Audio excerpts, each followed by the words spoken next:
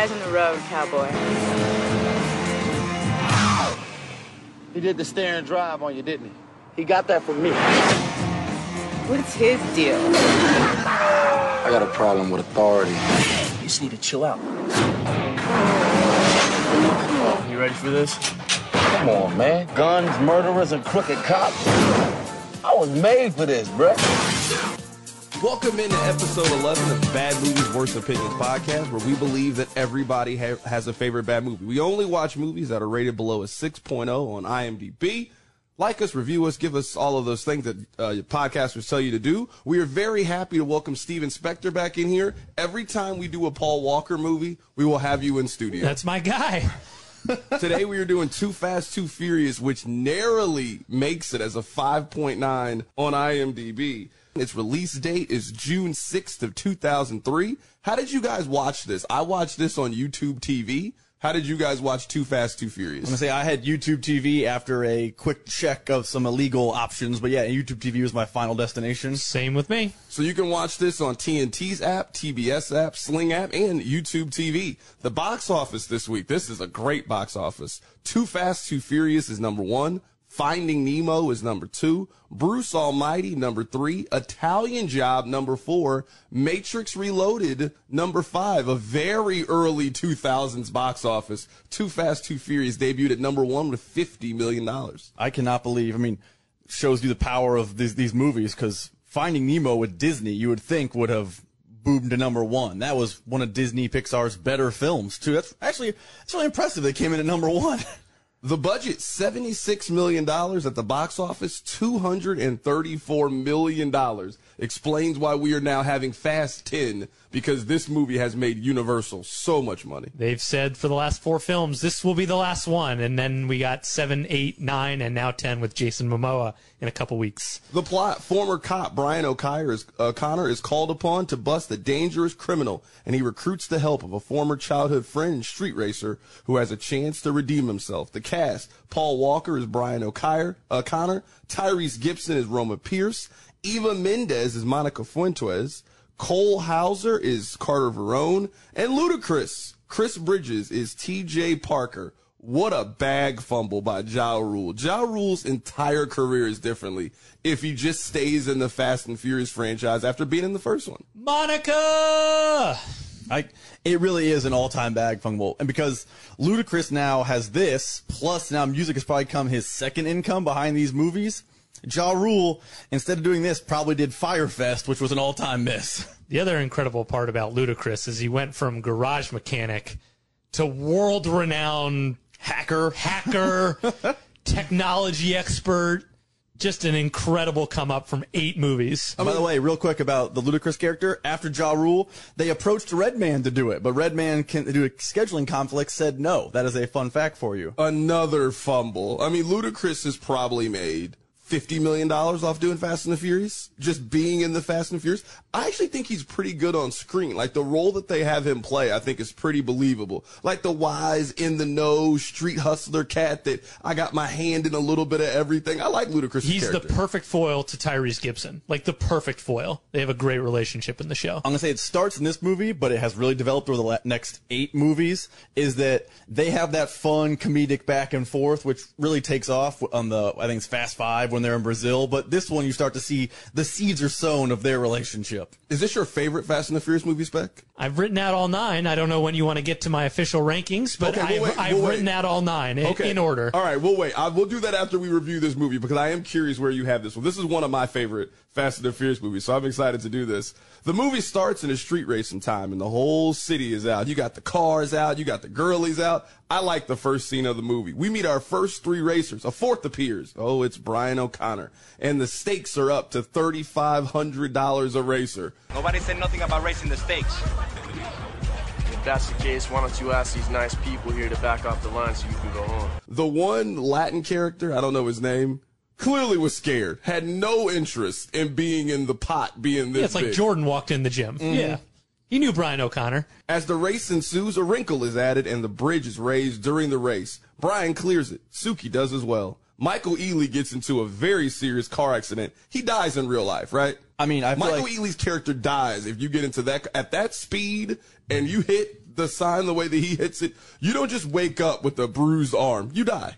Let's be honest, there are about a dozen times, maybe 24, 3 dozen times over the course of these 10 movies where things should have killed these people that didn't. You have to suspend reality in the Fast and Furious franchise. Maybe at number 2, we hadn't suspended reality yet, but there's a scene later in these movies, not this one, but later, where Vin Diesel catches a car like it's a baseball. I mean, that kills you too. The Latin guy chickens out. Brian wins the race.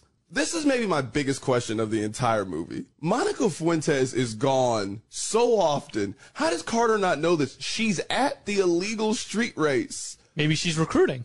That was her role, at least they made it seem in the movie. So maybe she was recruiting. Yeah, I just think that she's maybe followed a little bit more closely, especially because we know how possessive Carter is later in the movie.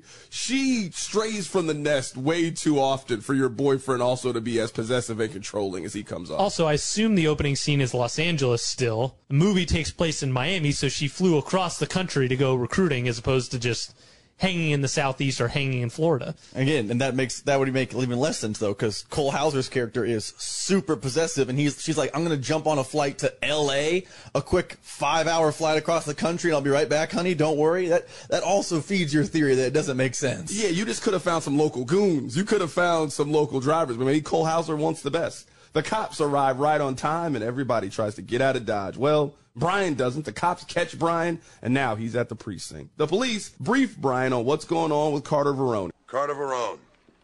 Born in Argentina, but he's lived most of his life in Miami. Now he owns the biggest import-export business in the state. And he is faced with an option, either jail or work with the police. Well, he backs the blue and agrees under the condition that he can pick his partner. The only way I'll do this is if I get to pick the driver. All right, O'Connor. Who you got in mind? This dude I grew up with in Barstow. Who's that? Roman Pierce. Scene where he goes up to the guy and tests him with the Gallo cups is the most obvious scene of, he's clearly testing you. The guy fails. I don't know how the cops are planning on sending that guy into a seedy underworld of illegal street races. That guy didn't know anything. It also may be one of the worst acting performances in the history of movies, that guy. There's no way he appeared in another movie in history. That was his one shot, and he blew it. See, I don't even know. I wouldn't even know what his character name is. He's sipping on that stupid cup with the straw. Is like, yes. And no chance he appeared in another movie. His IMDb page is blank. Could you tell me right quick what would be better motor for my Skyline, a Gallo 12 or a Gallo 24? The 24. I didn't know pizza places made motors. The FBI customs guy, not the black guy, but the other guy, that him and Tyrese are constantly arguing. Yeah. He is cast almost as perfect as any character can ever be cast. He's in a played movie. the same role in about 35 movies. He gets the jobs that Chris Cooper passes on. He's incredible in this movie. I love him. I love their back and forth. Brian picks Roman Pierce to be his partner. We meet Roman Pierce at the Demolition Derby, and we find out that there's bad blood between the two. The two rumble on Roman's front yard. We learned that Roman did 3 years upstate because of an incident that involves Brian. But Roman can clear his name if he agrees to work with Brian for a job down in Miami. This is just another scene that I like. We get introduced to Tyrese. He's not in the first one, but we all know who Tyrese. Like, oh, hey, Tyrese is in this movie. They then get into the fight out on the right in front of the mobile home. Yo, whatever happens next, just let it go. I ain't in it. This just kind of really sets the tone of Tyrese doesn't like authority. He's got a chip on his shoulder. Tyrese played this character well. Yeah, but isn't he too similar? Like, you gotta remember this is the second one. I remember thinking to myself as I watched the movie, is he too similar to Dominic Toretto? Because they're setting up a similar plot. There's a lack of trust for some reason. There's this, like, I don't want to say bromance, but like there's this like back and forth. Like what Tyrese has become in these movies is not what Tyrese was in this movie, which is why when I rewatched this, I was like, did they have to just totally rewrite his character? Because what he starts as is not what he has finished as. This is the scene that has my first, like, okay, what are we doing here? The FBI's plan was to hire a cop who flipped to the bad side and a convict to go run an undercover operation in Miami. Just, you guys say it all the time. On the surface, does that sentence sound right at all? No, there's nobody in law enforcement in the United States of America that has a car background that would be better suited for this job than a cop turned bad and then a convicted criminal. That's their plan. And then big problem. What's so funny about it is you would have to assume to do this job, there's going to take some coloring outside the lines. Every time they color outside the little bit, the cops are all over. Well, why do you have these two people doing it if you have absolutely zero trust in them to go out and execute the job? Like, you're willing to give them amnesty basically at the end. Hey, we're going to give you blank. Hey, you do this job, whatever you've done in the past, we're going to erase all of it. But yet we don't give you an idiom of trust to actually go out and execute the job. It's a huge plot hole. However, I would understand the lack of trust. I mean, like you said, he's a cop turned bad. So when he colors outside the lines, you got to try to figure out if he's breaking bad again or if he's just coloring outside the lines. But you're right. It's a massive plot hole. A criminal and a second criminal are now sent into the seedy underworld to somehow not be criminals. Could you be on house arrest in a mobile home? Like, that defeats the purpose of if your home can just be anywhere. Well, the mobile home is outside the track, so, I mean, maybe. So, Monaco Fuentes has a job set up for Roman and Brian driving for Verone. Verone sets up a test where the duo needs to track down a red Ferrari and retrieve what's in the glove box. My red Ferrari was confiscated yesterday, and it sits in an impound lot in Little Haiti. It's about 20 miles from here. The car isn't important. What is important is the package I left in the glove box. The first team back here with the package will have an opportunity to work for me. What do you say, we got to audition? Nobody's got a gun to your head. The two pass the test before the police crash the party. Roman shoots at them to get away. Brian hands over a package to Verone, and it's time for a nice poolside brunch. The package was a cigar. Roman tries to steal the cigar cutter from a crime boss, which seems punishable by death, but Verone lets him pass. If you go to the crime boss's house and he catches you stealing, that guy kills you right then and there. I can't trust you. I've given you a chance. You were going to show me that you would steal for me something as small as a cutter. Then you would steal something big for me. You couldn't get away with this. Hey, you. Pockets aren't empty. I'll take my cutter back. Yeah, I mean, I also feel like the idea of, like, I'm going to test them for a cigar was kind of silly. If you're really going to test them, give them, like, a real job. I know, like, the idea is, like, let's test them on something dumb. If they get caught, whatever, it's life. It won't be circled back to us. But a crime boss, like, hey, get a cigar, and then thought they wouldn't be angry about it when they find out it's a cigar. You're right, though. If you steal something from the crime boss's house, you probably aren't walking with a job from the crime boss. Here's my second big issue with the movie. This was the wrong cast. Cole Hauser is not a good crime lord, drug guy. Too pretty, too put together. I like Cole Hauser as Verone. I like Cole Hauser as an actor. I'm not sure this is the right fit for casting. I think this was a bad casting job by whoever did that. Who's somebody you would want then? Who's somebody you would want cast? And I knew I was going to ask this question. I don't have a good answer for that. I just know he's not it. I don't watch Yellowstone, but, like, I've seen clips of Yellowstone. He seems to fit that character, like the rugged cowboy type, way better than the clean-cut Miami crime boss type. Yeah, just too pretty. I don't know. Didn't fit for me. Outside of Pacino, who we've seen play the Miami crime boss, who's the guy where you're like, oh, he's gritty enough, he's tough enough, and, like, he has, like, a slimy tone. I agree. I don't think it should be Cole Hauser, but I don't know who the answer is from 2002. Yeah, I mean, Fast and Furious has a type. They want clean, good-looking people on screen that are young and, fit. So, I mean, I get why, but this is the first time, well, I guess the second time they went up against a crime lord and a drug lord. I just didn't like the casting. I don't think Cole Hauser was right for it. Which do you think is the better car scene? Do you think it's this one or the opening scene? Like I actually like the scene later in the movie where they go to the garage and Tej gets the cops all confused. That's my favorite one. That's the penultimate. Yeah. I would say going backwards on the highway was pretty cool. So I'll take the chase to get the cutter and the racing other people. The opening scene is generic to almost any Fast and the Furious episode. The opening scene is the same as every racing scene you saw in the first Fast and Furious. Like, you got the NOS, you got the bridge element, you got the race. It was in a quarter mile at a time. It was much longer. I mean, you're right. It's not the exact same, but it's like we took the races that we saw in Fast and Furious 1 and just extended them street version. Your point earlier, though, about Tyrese and Dominic Toretto, there's a sense of kind of calmness and coolness about Dom that I just don't think Roman has. Like, Roman, to me, he goes like 0 to 100 real quick. That's not really what Dom's character is. So I do think they're, like, drastically different. Like, Roman, like, doesn't like authority. Like, I can't really see Dom shooting at police the way that I mean, Roman shoots at the police multiple times in this movie. I think there's like an element of unpredictability where Dom's pretty steady. I just meant like the relationship between Paul Walker and Tyrese that we get set up pretty early seems like they're trying to do a slightly different version, but a spin-off version of what we just had work with Dom and Paul Walker. I think there's too much similarity there, especially considering now, and I have the advantage of hindsight, 7 movies later, Tyrese is not at all the person we get introduced to when we first meet Tyrese. He's now the comedic, I'm scared of things but like my money guy. He's more, he leans into that wild card a lot more. Why is Vin Diesel not in this movie?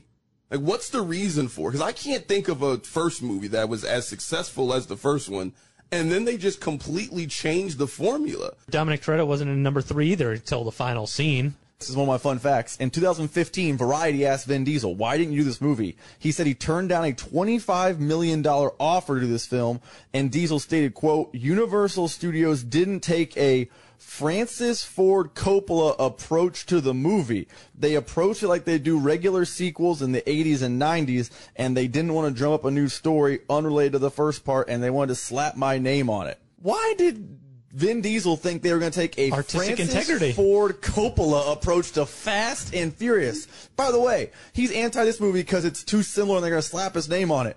The last 7 movies have been the same and they've slapped his name on it. He didn't have any problem with that bag. I think all of us view Fast and the Furious as one franchise. Vin Diesel clearly sees it as something completely different. That's fair. Yeah, it's his opus. It's his, it's his fine wine. This is just a fine popcorn movie. I don't know why Vin Diesel is trying to overthink this. Drive some cars, have some pretty women in it, have some capers, and let's move on. I would say, though, and again, I'm not advocating turning down $25 million for artistic integrity, but in Fast and the Furious, 1 did have like a sense of like the street and a little personality and some like character development. 2 was very popcorn, racing cars, yeah. hot. There's a big difference between 1 and 2, so I get where he's coming from. I disagree with it. But the difference between 1 and 2 is pretty stark. You're right. I think 1 is grittier. Like it took until number 4 to get back to number 1. Mm-hmm. But I would say then 4, 5, 6, 7, 8 are all kind of in the same vein. I mean, like, what's the difference between Fast 9 and Fast 8? They're kind of the same. They've slapped his name on it. From 6 to 10, they're That's all fair. the same. 4 and 5 are in their own window. And I could get how maybe in 2003 he felt like the gritty Fast and Furious movie went from gritty to popcorn, Miami, da-da-da-da. But to then be like, in 2015 when you get asked about this, at that point they have done enough of the same movie where it seems a little bit far-fetched that he didn't want to do the same movie and over again. That's what makes it funny is you had this stance of this artistic integrity, and then you eventually sold out the way that everybody does in a franchise. Mm-hmm. That sure, Fast and the Furious started in one thing in 2001. By 2006, it had become something completely different, and I would say the ones that are maybe the most unique, he's not a part of. Tokyo Drift, I would say, is very different than the other ones. This one is a little bit different than all the other ones. He then signed up to make the same movie 5 consecutive times, but you couldn't sign up for Fast 2, so that's just very, very odd decision by Vin Diesel, who eventually, like most people, chases the bag. I just find it funny he's like, it wasn't Francis Ford Coppola-like. Oh, you mean the guy that made The Godfather wasn't consulted about Fast and Furious 2? My bad, Vin. We head down to Ludacris World to get the cars looked at and catch up on the local scene. These cars are hot-wired by the police, plus the crew is being followed by Barone's goon. Hey, tell me something, man. Do I even want to know where the Skyline is, dog? Or where you been the past couple of days? Or where the hell you got these rides from? They're hot. Yeah, they hot. They wide so hot that whoever's tracking these things will know every time you don't wear your seatbelt. Our tag team shakes the goon with fire and brief the cops, who are very angry at Roman firing at them. Brian and Roman update the police on what's going on, and they are unsure about what side Monica is on. The crew has to do something as the tension rises. The line where he says, "I don't want to talk about it, cuz," is a top 10 line in Fast and Furious history. Let your man go, huh? Drop it, I don't want to talk about it. Drop it, hell. I want to hear about this, homie. I said forget about it, cuz. Top 10 in all 10 movies? Where they're walking away and Roman's trying to get more information. Everybody's like, "I don't want to talk about it, cuz." Like, why is Brian O'Connor talking this way? I mean, we already skipped over the greatest line maybe in Fast and the Furious history. We hungry. Like I said, we hungry. That is the penultimate line in Fast and the Furious history. He says it 17 times in it. That's not even the best. But the first time when he's hungry. taking a bite of that roll walking out of Carter Verone's house after, getting caught with the cutter, he's, "We hungry." Everybody knows that line. I don't care how old you are. If you've seen the Fast and the Furious 9 movies, you know we hungry. A race is set up for pink slips down and back. Wait, how about we settle this on the blacktop, huh? Each car does a down and back tag team style for slips. Loser walks home. We came to race. Well, load them up then. Tyrese slips up and Brian has to play a game of chicken to pull out the last second victory. I like this scene. You know they're going to win. I like the tension of this scene. When Tyrese is back and you're thinking, man, you got to do something pretty drastic to make up the gap between you and the other racer if you want to win these cars, because you have to get out of them because of how they're wired. The game of chicken scene and the tension of what's going to happen here, I really like this scene. It also sells Brian as, we continue to sell him as the street racer. We saw it in the first movie, he's the guy. We see it in the opening scene, he's the guy. Like you've mentioned, like it'd be like if Jordan walked in the gym, same theory, he's the guy. We now see Brian O'Connor further the fact that, hey, I'm the guy when it comes to street racing, especially since we don't have Dominic Toretto in this movie. He is that guy. You know the funniest part of this scene to me? Is they didn't really risk anything. So let's say they lose. You don't think the FBI is going to give them 2 more cars? They're not really risking anything, but it is like a very well-shot, good race.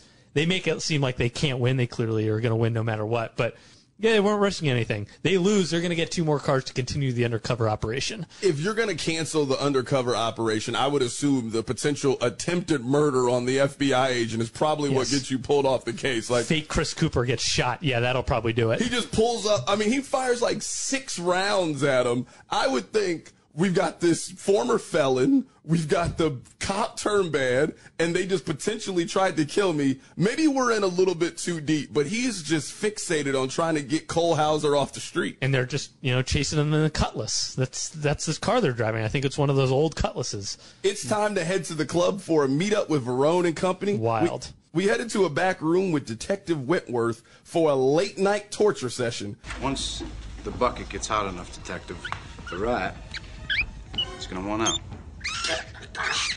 The only direction it can go is south.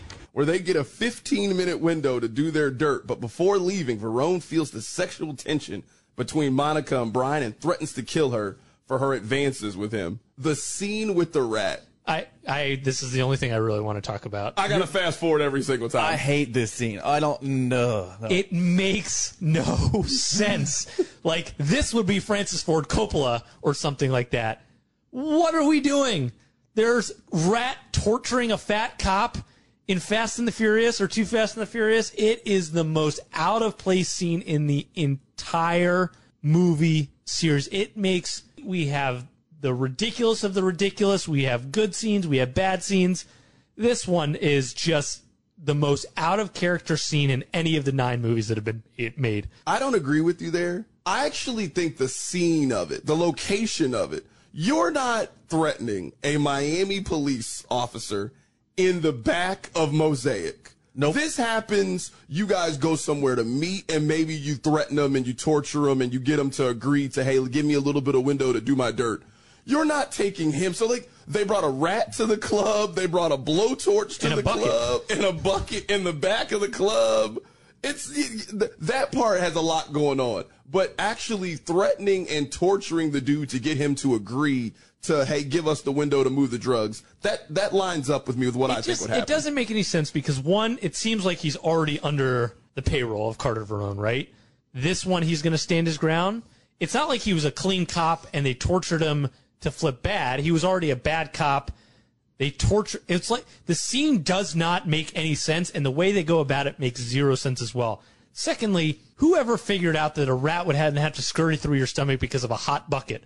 When was that ever discovered? That's a great question. I will say, though, Game of Thrones-ish. They do try in this scene to sell the fact that Cole Hauser is the gritty crime underlord guy, which... Well, he's wearing too fancy a shirt for that. This is where I just think in real life, both Brian and Roman get killed. Roman has stolen from the crime boss, and Brian is openly flirting with his girl right there. Yeah, but he only has 18 hours until the window's open. So to then go and get a new racer, he's probably out of options.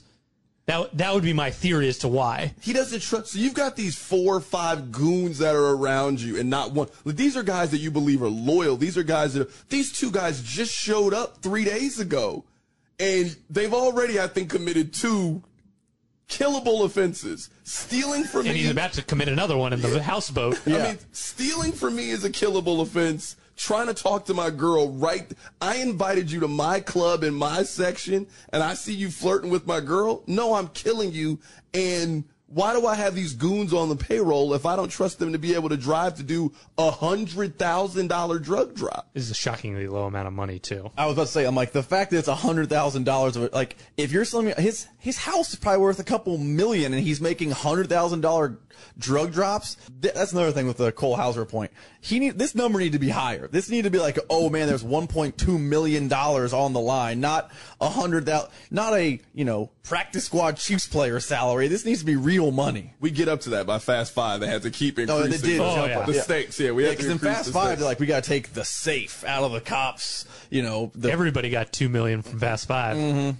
Back at Ludacris World, Monica tells Brian that the plan is to kill him after the drop. Tyrese stalls while Brian sneaks a kiss, and they try to sneak Monica out the back door. The goons search the boat but find nothing. A tussle breaks out with an old-fashioned standoff called off by Verone. Verone tells Brian and Roman that his goons are coming along for the ride. I don't think we needed this scene. Monica going to Brian to tell him that they're going to kill him. Like, I kind of had that feeling from the very beginning. You don't live at the end of this if you're the 2 drivers. You are disposable. You are loose ends. We don't know you. You're an out-of-town shooter. I think that's just cops looking out for cops. I'm not saying they didn't know it was coming, but I think that's because we know that Monica's, on the good guys here on Team Cop or FBI, I guess. And that's her being like, hey, I don't want this to end, this undercover sting to end with the other 2 people in on it getting murdered. I don't think this scene is like elite, but I do think I understand the purpose of the scene, and it leads to the goon driving, which I enjoyed. I think the only way to make that scene work is you got to have Monica and Brian take some clothes off and get amorous, for lack of a better term. That would have made a little more sense than him just coming to Warren and tussle. Carter Verone stops it, and then we move on with their day. It's also only like 6 hours after the fact when they left the club. So not that much has happened in that time. I will say this, though. This is one of my notes, and I'm happy we'd mentioned Eva Mendes. We know about this. How has Fast and Furious never brought her back?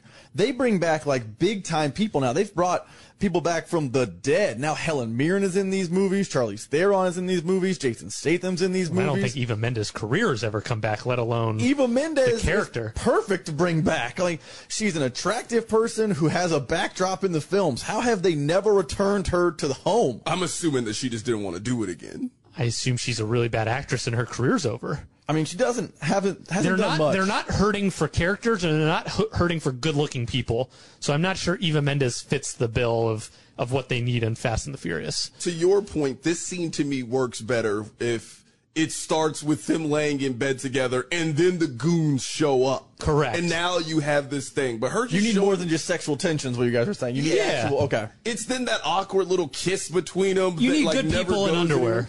That just never goes anywhere. Good-looking people in underwear would have worked better. Yeah, this scene could have worked just a little bit better. Brian and Roman update the cops on what's going on, and as they get ready for the job, the 2 get their cars ready, they're playing together, and they have a heart-to-heart on the pier. When you got busted, whether I was a cop or not, if there's anything I could have done, I would have done it. And I just want you to know that. Is that why you let that dude go in L.A.? Yeah, I think that had a lot to do with it. When I got busted, it wasn't your fault. It was all on me, Mr. Roman Pierce. Wilding out, crazy, man. No one can tell me nothing. Riding solo. The relationship between Roman and Brian is really strong. And this scene's kind of the apex of it. They're sitting there. It's a beautiful backdrop. The "we hungry," he tells them why he's eating all the time. This is a really good heart-to-heart felt, just 2 bros just having a time. I wish they would have, in this scene, told us why Roman went to jail and why Brian was responsible for it. I had that written down. I'm like, what? This scene was good. I get your point. But I think this was the perfect time to delve into, or a flashback scene of why they beefed at the, Demolition Derby earlier. Why did Roman end up in jail? Why did Brian walk away free? And then how did Brian then end up? We could have done a cool little backdrop 2-minute montage here, but instead we just bro out. We get to the final job. Brian, Roman, and the goons get a large sum of money from Verone's rental properties. Rat Boy cracks under pressure and sicks the local PD on our foursome. Brian and Roman do some slick driving, some stunts, some maneuvers to shake the cops. Just as it looks as our team is surrounded with nowhere to go, they pull a legendary okey doke to juke the police. I think this is an all-time Fast and the Furious scene. I was gonna say this might be my favorite Fast and Furious scene of maybe one of my favorite driving scenes in all the movies. It's really well done. It gets the cops off their back. It's something that I don't think we had seen in movies at this point. Like, I love they all come out of the garage and they're like, we don't know which one's them scene. I think it's amazing. I think it's the combination of both. I think it's the combination of Brian's driving. The other guy has to take the wheel. He pulls that thing out of it. It's the tension of that.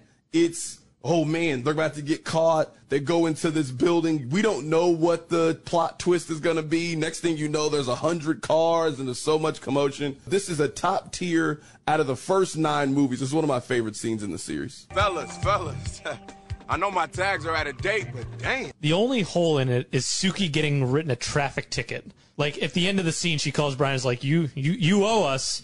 The cops are just writing traffic tickets for helping them evade. Brian and Roman, they're just writing everybody tickets. It doesn't make any sense, but it is a very good scene. I don't think it ranks in my top 10 to 15 of all time, but it's a good scene for Too Fast, Too Furious. I like the idea of the cops like, I'm gonna have to give you a non-moving violation here. You helped us. The guy's just literally, a beat cop is literally writing Suki a ticket. It makes no sense. Writing Suki a ticket while on the phone with the people that they're actually trying to catch. As she tries to run their cars over. I'm sorry, it is ridiculous. And at this point, the beat cop would have probably been would have known from the cop on the take that we're not interested in the other people. We're interested in the 2 criminals who are running money bags and drugs for Cole Hauser. But somehow Suki got hey, you went 46 and a 45 ticket. Now the coast is clear for our boys to head to the drop where the line of the movie is delivered. Check those seats, cuz! It worked! I love this button! Tyrese's car is now empty, but a last-minute change has the team readjusting, and Brian is headed to a new location. Brian meets Verone and Monica at the new spot. Brian learns that Monica is a Fed because of the setup, because she's the only person who has the original location, and now she's kidnapped. So you know nothing about the agents that stormed my jet? The funny thing is I only told one person about the airstrip. We're on a boat. Roman arrives in the nick of time to save Brian, and now it's time to go get Monica. You can see how heartbroken Verone is, that his gal, the person you've been laying with for a year, she turned your back. This is a plot hole in the movie. We believe that Carter is super plugged in. He's got tentacles everywhere around the city. He's got tentacles in the police department. Not one single person could tell him that Monica is actively working with the police. How does this fly under the radar? You can't be a great crime boss if the person you were laying next to for a year, you couldn't sniff this out. I would say I think the FBI versus like the beat cop thing is different though, because he's got Rat Boy in the actual police, and he knows that Miami PD, what happens with them. I think the FBI is like a ring or two above. It's hard to have a mole on the inside of the FBI, and I don't think the FBI, or at least based on the film we saw, isn't communicating that much with Miami PD because they have literal criminals working for them. So I think it's believable. I also like that Cole Hauser, had this like little okey doke with the intent of, I'm going to figure out who's betraying me. I liked this whole thing. I didn't get why you thought it was a plot hole. I just don't think, we look at his house, we look at everything that Verone has. You don't get to his level of drug dealing without plugs way higher up than local police. You've got ties into the FBI. You've got spies. You got information. You're above a street level. You're past the wire. You're past the Marlowe. You're one of the biggest drug dealers in America with all the things that he had. You got somebody working at the FBI that tips you off, hey, that girl you've been dealing with for a year, something's funny about her. It's not the first time a powerful man has been blinded by the beauty of a woman, so maybe that was just Eva Mendes. who again apparently can't come back. Just never come return. I don't know why you want Eva Mendes back. She's so inconsequential to the 9 movies. I'm just saying, they brought back dead people. Just bring back Eva Mendes. To Carrington's point, she wasn't even really worth it for this movie, That's so why fair. does she have to come back for the other 8? She does look amazing in this movie That's the every thing, time she's on that's the the So screen. I don't want to. What am I missing with Eva Mendes? Is she like all time? Her prime is elite. She's fine. Her in terms of beauty, in terms of act, she's fine. She is not elite. She is not in anybody's top 10. She is fine. There was a time where I think she's elite. Hitch, fine. This movie, fine. Yeah, but that timeline from like this to Hitch, from like 02 to like 010. I could have done without 09, Eva Mendes. That was her pinnacle. You can write history without Eva Mendes' beauty. That scene where Verone approaches her, where she's laid out and she's getting a tan, that woman is amazing. I don't know. I'm probably in the minority. I get that, but I could do without Eva Mendes' history. Brian gets the idea to drive onto a moving boat.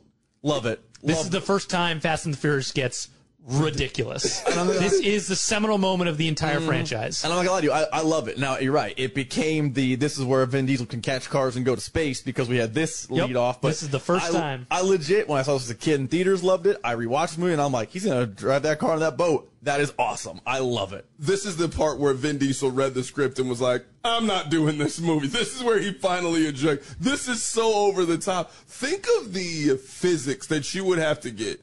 The boat is moving, your car is moving, and you land perfectly on it. And don't kill anybody. I would say 85 times out of 100, you completely overshoot the boat and you just completely fall in the water. And die. Is what happens. Or when you actually make the impact of hitting the boat, you then die. Or you skid off. Yeah. It's not like you stick the landing. You know, inertia continues. You can hit the boat and continue to go. Well, this plan works, but Roman... Shockingly. This plan works, but Roman breaks his arm in the process. This is the only injury sustained in basically the entire movie, is Roman breaks his arm when they do one of the most physically impossible things that we have ever seen. As Verone goes to shoot our heroes who have just barreled into his yacht, Brian gets the gun at the last second and fires first. But Verone is not dead, and as he goes to pick up the shotgun, Monica comes in for the save.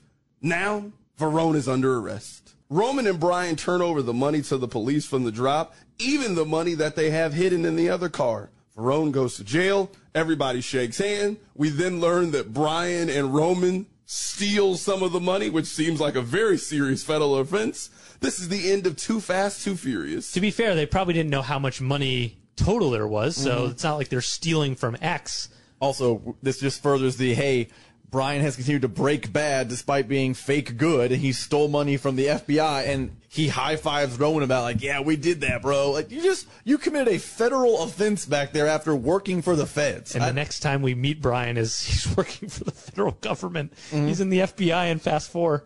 Oh, my God.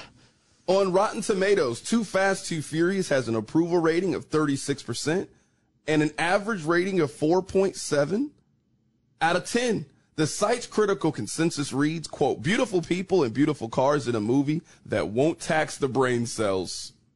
That's a perfect explanation for this movie. That's calling it a popcorn movie without calling it a popcorn movie. It's a popcorn movie. Beautiful people, beautiful cars on a movie that ain't going to make you think too hard. You know what? That's basically the Fast and the Furious franchise. If you had to explain it to somebody, that sentence is how you would explain it. Family and fuel. Scott Tobias of the AV Club says that director John Singleton abandons the underground racing subculture that gives the first film its allure, relying instead on a lazy thriller plotting that's only a bag of donuts and a frame phrase away from the average cop TV show. This goes to the point that you guys said earlier, that the first one really taps into something special. And they're like, we can't do that movie again. What do teenage boys and men under 25 really want? That's what we're going to really lean into for this movie. And financially it worked. They quadrupled their budget for this film. It just didn't have the heart as number one. It just didn't. And that's what I think the big difference was. So I remember being very disappointed with Too Fast, Too Furious. Watched it on my portable DVD player, circa 2003, 2004. Was disappointed. It's not number one. I remember walking out, because I was in theaters when I was like 12, 13. I remember seeing this, walking out, being like, that was fun. Like, I enjoyed it as a 12, 13-year-old, which I would have been key demo at the time. I saw Fast and Furious 1. I'm enjoying a Fast Cars movie 2. I'm not looking for heavy plot. I walked out thinking it was fun. So if you walk in this movie thinking they're going to, you know, maybe this is why I'm saying what Vin Diesel said earlier about the grittiness. It didn't have any of that, but it's a fun, funny, you know, action movie with some car races. So, I mean, is it as good as the others? No, but I didn't walk out disappointed when I saw this in theaters. What's so interesting to me, going back to John Singleton for a second, Boys in the Hood, Shaft, Higher Learning, Four Brothers, he made some, like, pretty gritty movies. And then he decides to do this one after watching the first one and completely redo it. Doesn't seem very John Singleton to me. Everybody chases that bag at some point. The only person who had the moral compass was Vin Diesel. He's the only one that said, no, you're taking the franchise in a direction it should go. I know this for a fact. Baby Boy is one of your favorite movies. And John Singleton did Baby Boy with Tyrese. And then he turns around and he's like, yeah, I want to do Too Fast, Too Furious in Miami. He wanted to work with Tyrese again. That's why he did it. I guess so. USA Today's Mike Clark gives the movie 2 out of 4. The movie is all about racing and character be damned through the still days looking Tyrese and Paul Walker, finally getting a little rapport after a worn out story's very rocky start, and then concludes that the lack of pretension helps the viewer get over the fact that this is just another retread. You guys ready for Roger Ebert? Oh, yes. I always love Roger Ebert on this.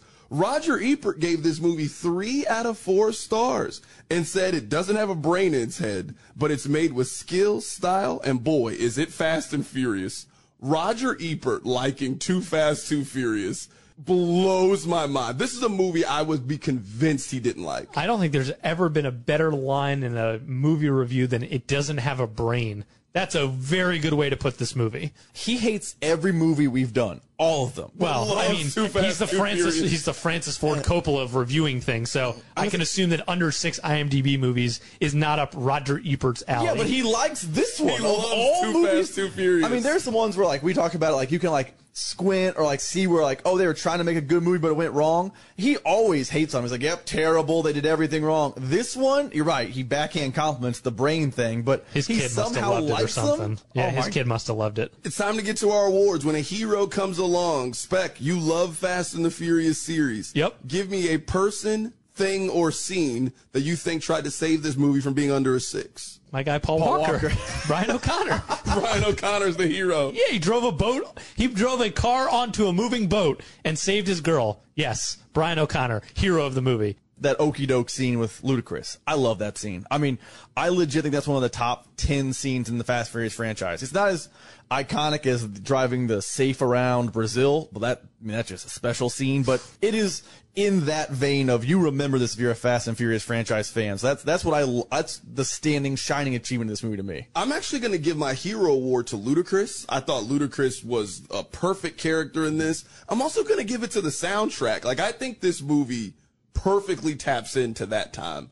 What we were listening to, how people were wearing. Like, this movie, if you want to show somebody what 2003 and 2004 looks like, I think Too Fast, Too Furious is a perfect representation of that. So I'm going to give my hero award to Ludacris and the soundtrack. So you're giving Doing Too Much. You're giving that to Carter Verone. Carter Verone Doing Too Much.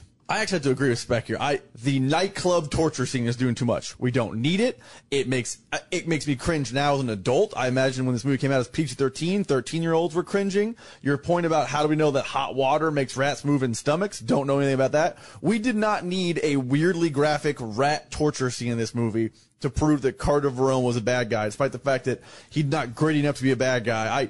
No, that scene is just, get rid of it. I'm actually going to do the Doing Too Much with the love interest between Brian O'Connor and Eva Mendes. It just, they never really developed it, and there's no payoff at the end. Even when he does all this basically to save her. Like, that's why they drive that car onto that boat, is to save her life. And then it's just, oh wait, we're just go back to being police. Like, they're not leaving together. There's no kind of payoff on all their love. I'm going to give that to Doing Too Much. I get it. Almost every movie has to have a love interest. You could have done this a little bit more, where there was a little bit more tension between that, where Carter, to kind of justify why Carter was so jealous. It also probably hurts in retrospect, knowing what we know about Brian and Mia over all the movies. That probably, yeah. To like, they were in love in the first one. Now it's Eva Mendes, back and forth. He tries to get her back in number 5. They're like, I think that's a perfect answer, is that relationship. All right, this movie is a 5.9 on IMDb. Is that too much, too little, or just right? I mean, it's just about right. I don't think it's a great Fast and Furious franchise movie, but I don't think it's terrible. I don't think it's like a 5 or a 4 or 5, or even we've done some movies that are like 5-1, 5-2. I think it's more fun. It's better than those. It has some plot holes, and with hindsight, you look at the other Fast 5 movies, like Fast 5, Fast 6, those, you're like, oh, it's worse than that, but it's still a fun popcorn movie. I think 5.9 is about right. I'd have to agree with you. I think 5.9 is the perfect rating for this movie. I don't think it's in the 6 category, but I don't think it's bad that it's a 5.9. I think it's properly rated. There's some plot holes with this. This is just a fine movie. It kind of is what it is. It's not, it shouldn't be looked at any deeper than this. I think 5.9 is a fair score. I'm going to give it just right. It's in the ballpark. I think it's a little overrated. I think it should be lower, closer to 5 than 5.9. I'm ready to hear your ranking. I'm fired for the list. I'm ready to hear your ranking. You have no idea how much I put into this. I'm ready to hear it. Top 9 movies? Let's do it. All right. You're going to work 9 to 1 or what? Let's go 9 to 1. It's your guys' podcast. You told me 9 to 1. 9 to 1. Let's go the worst one. The worst Fast and the Furious is Fast and Furious, which is the 4th one, which is when Brian and Dom come back. Mm-hmm. We get introduced to Gal Gadot. Not a good one. Number 8 is Fast 6, when we get introduced to Owen Shaw. That takes place mostly in London. Is that the one? Which one is the one with Ronda Rousey where they drive between the buildings? That's 7. Okay, all right. It's hard to remember which is which. You don't like I like the London one. I like mostly that scene where The Rock gets the weird salesman to give him his shirt and stuff. I liked that movie. Yeah, generic. It was a mix between 4, 5, and 7, 8, 9. My problem was, I shouldn't say problem. They pulled down a massive aircraft with a bunch of Jeeps. Doesn't make a lot of sense to me. And Gal Gadot died in that movie, which I really don't like. Number 7, Too Fast, Too Furious. Oh, wow. I think it's way down the list. I think it's unlike the rest of the movies, and for that, it gets docked. I'm actually surprised you like Tokyo Drift more than Too Fast, Too Furious. Number 6 is Tokyo Drift. Yeah, I was like, you didn't sound like a Tokyo Drift guy. I don't love it. My biggest problem is that the acting is just so bad. Like, I can't get over how bad Mike Winchell and Bow Wow are at acting. Just, it's not good. So let me ask you this really quick while you're making the list. What kept you in the Fast and the Furious series? Paul Walker. Okay, because I was going to say, you don't like 2 and you don't like 3. So you were like, when 4 was announced he's coming back, you were back. Even though 4 was bad. You were back in. That's why my list is backloaded. So number 6 is Tokyo Drift. Number 5 is the latest one, Fast 9 with John Cena. I hated Fast 9, by the way. I think Fast 9 might be the worst one. It's so bad. It's bloated. It's long. It takes 8 movies to find out Dom has a brother. Yeah, it's just wild. I really do not like Fast 9. It's so wild, though. It's just like, I was laughing the whole time. I was never on my edge of my seat. I was just laughing. Number 4 is Fast 8, which I really liked. Number 3, Furious 7, which is when we get introduced to Jason Statham. Real quick, Fast 8's the one where, is that the one where they have the end fight and the submarine comes up through the ice? Yep. Okay, I just want to make sure I like that one. Great scene. So this is interesting because someone who loves the series, you love the shift. You love, like, once it goes from being a street racing movie to an over-the-top action movie, you love the pivot. Accept what you are. If you want to be ridiculous, but you got to be one or the other.